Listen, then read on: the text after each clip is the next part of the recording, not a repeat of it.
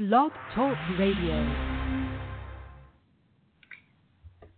Hello and welcome to the Compulsive Reader Talks. I'm Magdalena Ball, and today's guest is Jay Ford, author of, among many other things, Blood Secret. Jay, welcome. Thanks, Maggie. Now, before we begin chatting, can I ask you to just read to us a little bit from Blood Secret, just to give us a taste? Sure. I've chosen a piece which is about halfway through, which is hopefully not too long, but it just talks a little bit about Rennie, who's the main character of this story. So I'll just start now. She moved restlessly about the house, not searching now, but staying busy, feeling as though the adrenaline that had been cooling inside her since Saturday night would start leaking out her pores if she didn't get rid of it. If she went for a run, she could take another look around for signs of Max, do a little reconnaissance at the same time. She pulled on shoes, tied back her hair, zipped both mobile phones into the pockets of her running pants and checked Hayden was still asleep.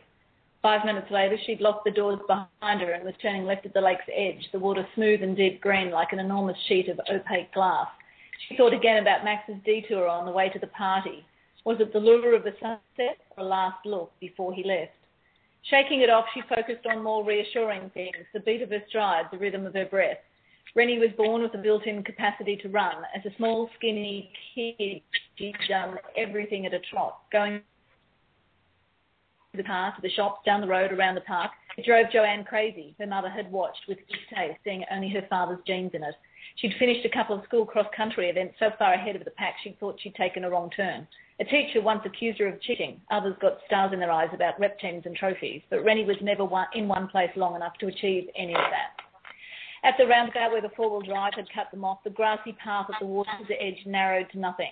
Rennie stepped onto the roadway, feeling the hard surface in her shins, and ran along the outside edge of the two-lane strip of bitumen, facing any oncoming traffic, the short drop to the water at her side.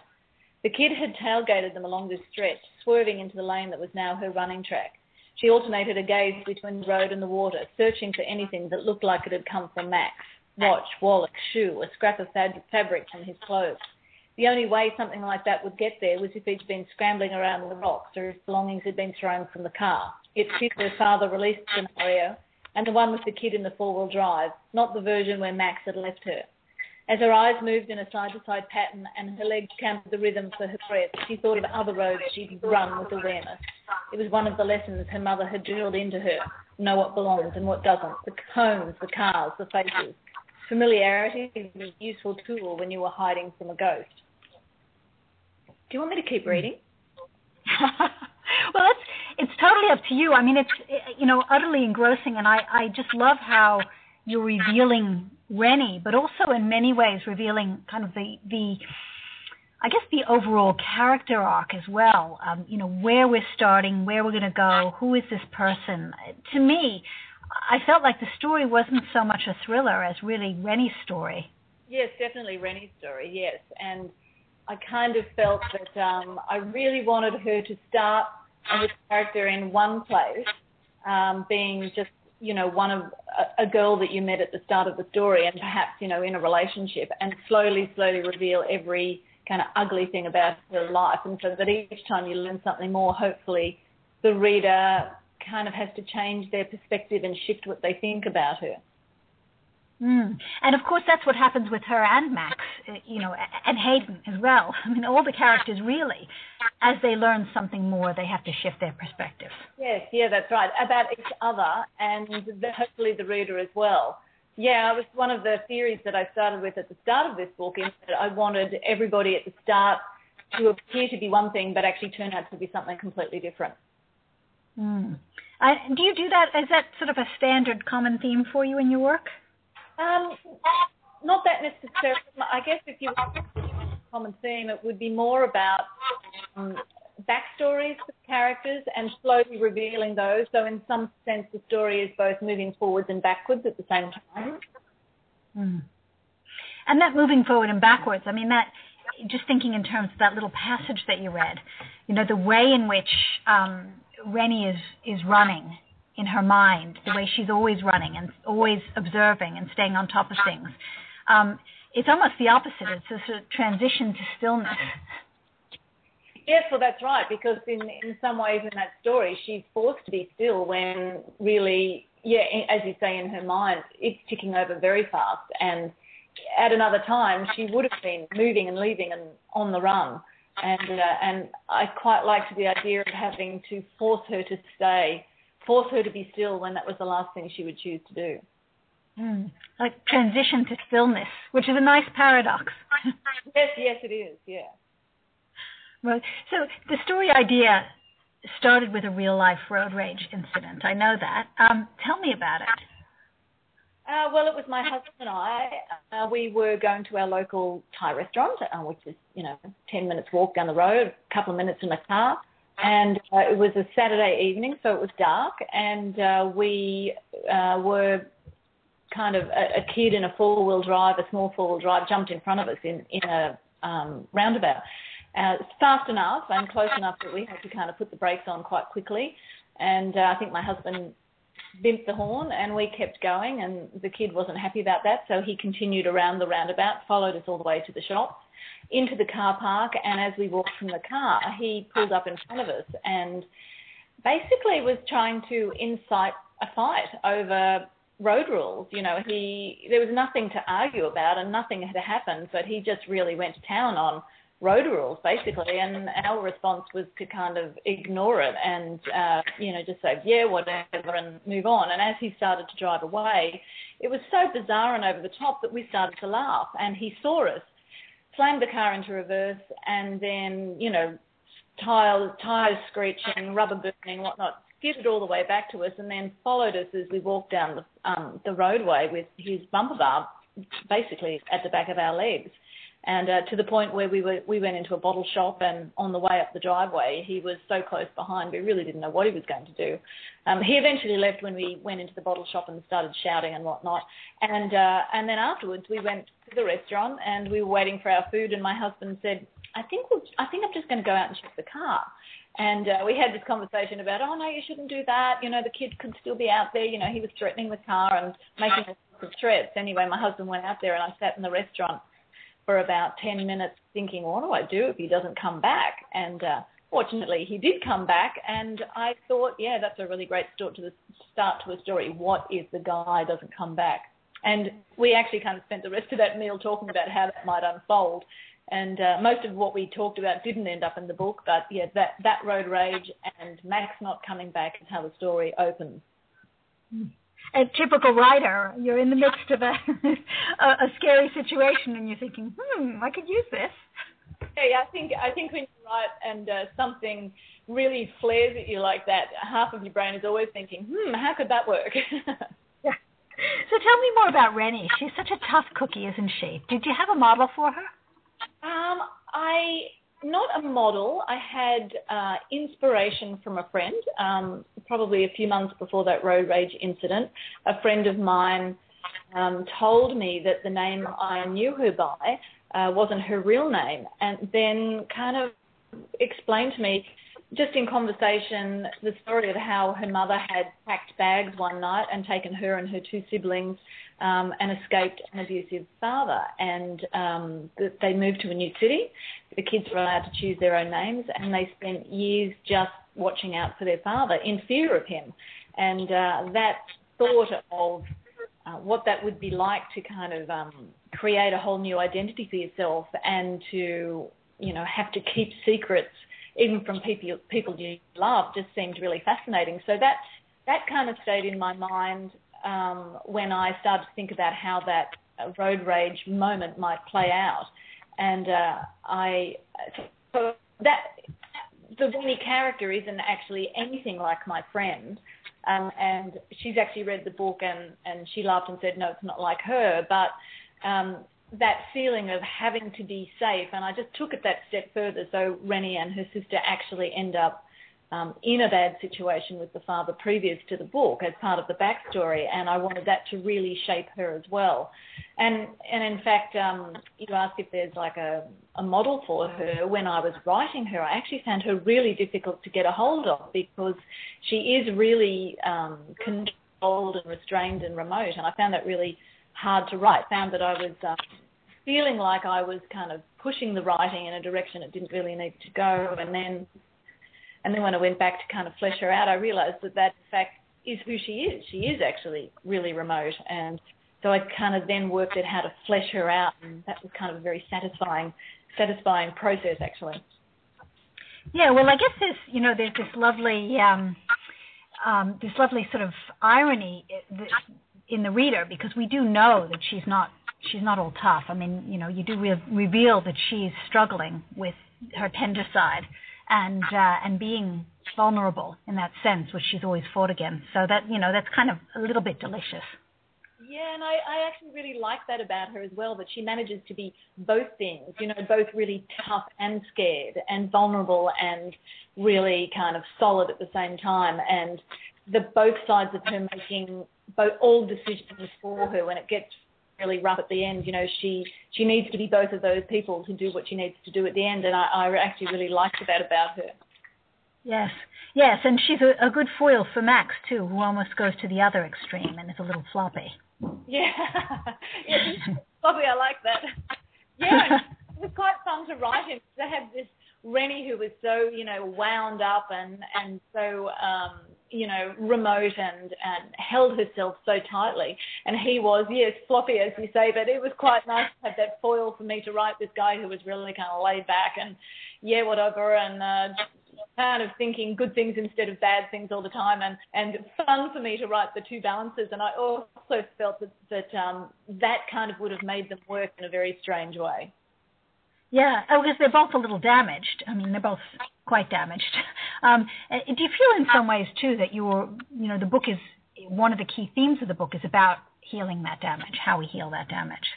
Yes, definitely. Yeah, I think in some ways this story is about what happens after a bad crime or a bad incident. The fact that there is a crime in it means that those emotions are kind of put forward in the healing process, or the damage part of those people is kind of pushed to the forefront. But in some ways it's about how do you heal from trauma and from bad decisions and from things that you wish that you hadn't done. And part of it is about finding the right reasons to move forward in the right way. And maybe that balance too between tough and soft, which is, again, a really nice contrast that happens through the book. Yes. Finding the part of you that perhaps you want to be more than the other part. So let's talk just a little about Rennie's dad. I mean, he's a shadowy monster. He's almost not real. You almost see him as the monster under the bed. Yes, yeah, definitely. And I guess for her, because her situation with her mother was became quite, well, I would guess you would really call it mentally ill over the whole paranoia of waiting for this guy to turn up again. And so in some senses, Rennie had almost discounted her father and thought that her mother was the one to really fear. And of course, until he turned up when she was 15 and it all went to hell. Yeah. So tell me about the cover, because it's so scary. What is that lock? What's the lock? Well, I think I guess a lock represents a secret in some ways, and I obviously somebody else designed this, and when my publisher first showed it to me, we both really liked the lock because a lock represents so many things, and of course is a lock in the book as well. And without giving that part of the story away, there is a lock, and it kind of all fed together. So yeah, I really like it as well. Yeah, and I guess metaphorically, the lock is on Rennie's heart, and maybe on Hayden's too. Yeah, definitely, and perhaps a few other people in that story as well. Certainly, her sister, and her father to some degree as well. And so in some ways, it represents a whole lot of things within that story. The same as the title represents a whole lot of things within the story. Originally, the term of blood secret had been a reference to the blood that was spilled in the car park and what is the secrets behind that. And of course it is about that, but so many people that I've spoken to about it say, oh, but it's all about, relationships and, families. And yes, and it is about all of those things as well. Yes. I mean, I gave it to my mother, actually, to read after I'd read it. And she said, oh, I can't read that. It's far too scary looking. Because the scary lock. And then within 2 minutes or 3 minutes into the story, she said, oh, no, I have to keep reading. I've got to find out what happened to Max. So. I love to hear that. Thank you. So did you struggle with any of the characters more than others? You did tell me about Rennie's remoteness. Were any of the characters really difficult? Rennie mostly, and making the father seem, as you say, you called him the monster under the bed, and to make him seem real was quite difficult. I worried at times that I was taking him too far into the violent side, that it wouldn't be believable, and then trying to maintain him as a realistic.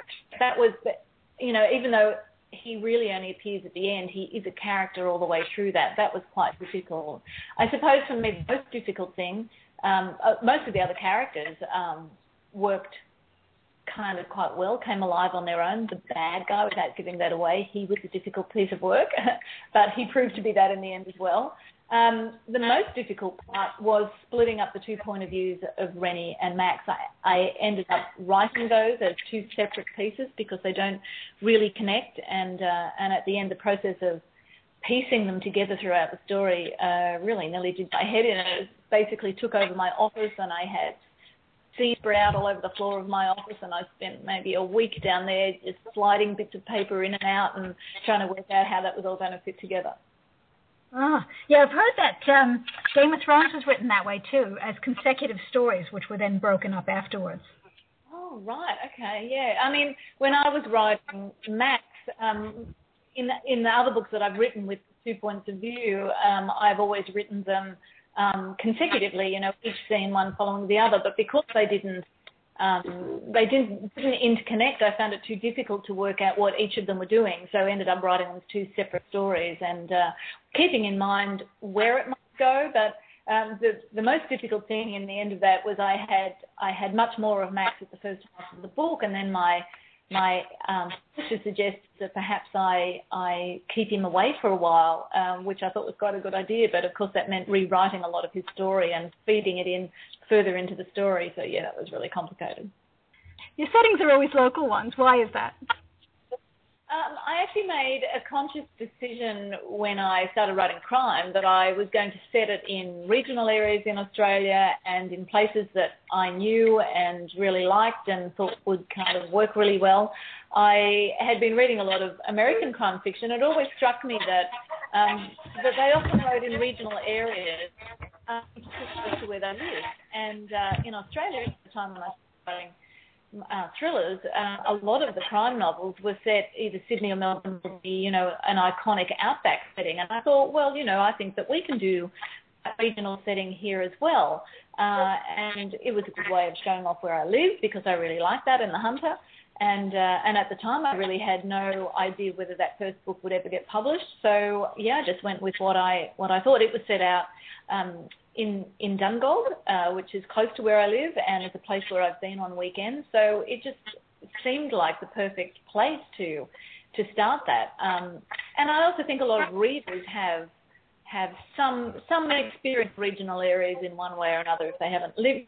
They've been on holidays there or they've driven through it, and so it's something that they can imagine. And my second book was set in Newcastle, but not what most people would think of as Newcastle as either the industry or the beach, but, the suburban setting in a neighbourhood and a small kind of set of small business area. And I thought whether people lived in regional or city areas, they would recognise that kind of thing. So that's kind of my thinking behind it. And with the lake, I had always wanted to write something on the lake, and the fact that initial road rage incident had happened right there on the shores of that, I just kind of, I thought it was a really good time to do it. Absolutely. And the settings are so real. I guess do you just go outside and walk around? Do you find if you need some setting that you can just look? Sometimes. Most of my stories have a definite setting that kind of I decide it needs to be there, and I kind of recreate the real setting into what I need, and then of course I have to give it a new name. With Blood Secret, I really wanted to set it on the lake, and I had some ideas in mind of some of the small communities on the western side of the lake there rather than the really busy ones, and something that was close to the expressway because she needs to go back and forth off the expressway.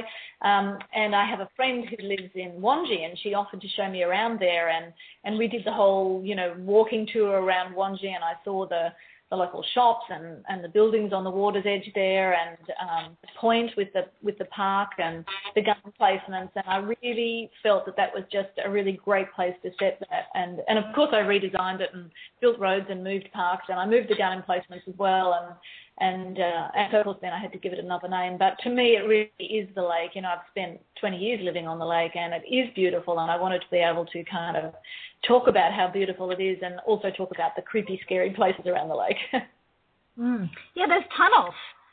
Are they all real? Yeah, well, no, there aren't tunnels. I tunnels. They are fictional tunnels.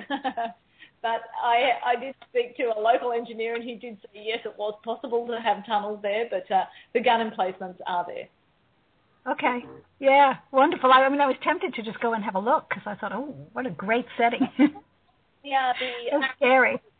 The gun emplacements themselves are really creepy. I went up there with my friend, and she said, let's go down inside them, and there is a bunker underneath, and the walls were just like matted with spider webs, which were revolting. And when we got inside, the one that we went into had been swept clean and laid with like big branches, big leafy branches, and a fireplace had been set up in the centre. So there were obviously people using it regularly or living in it or sleeping in it or whatever. Yeah, it was really creepy and eerie. And of course, that's a really good place to put the book. Yeah, absolutely. What a perfect setting. So you've spoken in other interviews about the dreaded plot trap, that place where the plot falls apart and you've got to come back and fix it. Did that happen with Blood Secret? Yeah, it did. I think that Blood Secret was more plot-driven than the other stories I had written, and I had various things in my mind about what needed to happen, and the middle of it was a big falling apart moment. I had all things happening, and they were in the wrong order, and I kind of got to the halfway mark and thought, no, they're all in the wrong order, and I'm not sure how this should happen and how this bit needs to play out. And basically, the thinking was, if I do this now, then I can't do that later, and this has to happen here, but then that can't happen there. So yeah, it was about 6 weeks in the middle of basically just fiddling around in the scenes that I'd written until I finally decided to kind of backtrack and rewrite them and shuffle things around, and it started to fall into place then. So yeah, it was always a scary moment. Yeah, absolutely. So tell me about Already Dead. Your titles are all 2 words and quite scary. Do you stick with that formula, or has it just worked out that way? No, I actually really like the 2-word thing. The Beyond Fear was came to me midway through that book, and I really liked that, and then I used those words in the book. Scarejet came to me as well, and then after that I just really liked that 2-word thing. I thought that was kind of the thing that might label me as well. And so I like the 2-word thing, and yeah, I like to make it sound a little bit creepy in the title. I think it says something about the story then. The title Already Dead for my new one is actually a phrase that's used at the end of the first chapter in that book. So it and by a character that is a very violent and confused man, but actually doesn't make it all that way through the book. It's kind of about him and why he was called that. So or why he used that phrase. So it says a little bit about that character, but once again, I really like that title that says a whole bunch of things. And the main character, her name is Miranda Jack, and her husband was killed hit and run a year before the story is set. So it's kind of about that as well, and her process through the story starts with a carjacking, and she's stuck in a car with this crazy man and a gun about 2 hours, and so it's about how that plays out and how she deals with that afterwards. And she is a former journalist. She asks lots of questions. It's kind of a natural state for her, and she asks too many questions, and it starts to get dangerous. Tempted already. Yeah, me. I do love. I have to say, I love the way Blood Secret has a dual meaning as well. So that obviously we think of the blood that's spilled, but of course the genetic blood as well. Yes, yeah. I really like that kind of play on words, that you start reading the book and you think maybe the title means this, but maybe it means that as well. And yeah, I like that. Do you always start with the title? Is it in place before you begin? No, not at all. With Beyond Fear, I of course I wasn't published at that stage, and I had written most of the book, and I decided to pitch it to an agent at a conference, one of those horrible face-to-face nerve-wracking pitches, and I needed a title for the book. So I kind of brainstormed it out and came up with Beyond Fear. And once I had that, I could then use it in the book. And once again, it was that double meaning: what happens when, what happens past the fear, and what happens, when you're driven to that point, and also what happens when you actually don't fear anymore. And so that book is kind of about that. And so I sold that on a 2-book contract, and the publisher was asking me, did I have another book? And I didn't. I had an idea about a stalker, and I just came up with the title Scared Yet with a question mark. The publisher loved the title and the question mark, so I kind of had that title right from the start. And with Blood Secret, I had been offered another 2-book contract, and the publisher wanted to know what the first book would be about, and so I pitched a story to them, and I obviously needed a title for that, and came up with Blood Secret. And then the one that I'm writing now, Already Dead, I did actually start with a different title. First time I started with a different title, and I had to change it. But I am hoping that this book will be the start of a series of sorts, and so I kind of needed to pitch that also to my publisher, so I really wanted a title for that. So it's kind of a weird process. That's a new thing for you too, isn't it, the series? Yeah, that's right. I guess in some ways I'd always wanted to write a series of some sort. I'm not interested in doing a police procedural, and I didn't really want to do a private investigator. So this character, Miranda Jack, is a former journalist, a question asker by nature, and is kind of drawn into investigations or unknown things almost by reluctance or accidents at times. So kind of using it like that. I had always wanted, this character, Miranda Jack, has been in my mind for quite a long time. But I guess also as a writer, there's a certain lure to having characters that are already established and places that are already established, that you don't need to recreate an entire world with an entire population of characters every time you write a book. That's true. And I suppose if you're doing a series, you don't get that, I don't know if you get it, but I imagine you would get that just slight sense of sadness when you finished about just leaving a character that you've come to kind of love and know. Yes, there is that. Yeah, there is that. There is a kind of sadness, and it does take a while to let go of them sometimes. So I guess with the series you don't have that, and I am hoping that I can write other thrillers in between the series, so it's not all just forevermore Miranda Jack, because I think that would drive me nuts as well to have the same character and never actually develop another one. So we'll see how that plays out. Oh, well, good luck with it. And that's all we have time for today. But, Jay, so good to talk to you. And listeners, don't forget to tune in next month when we chat with Brendan Shanahan, author of The Secret Life of the Gold Coast. Bye for now.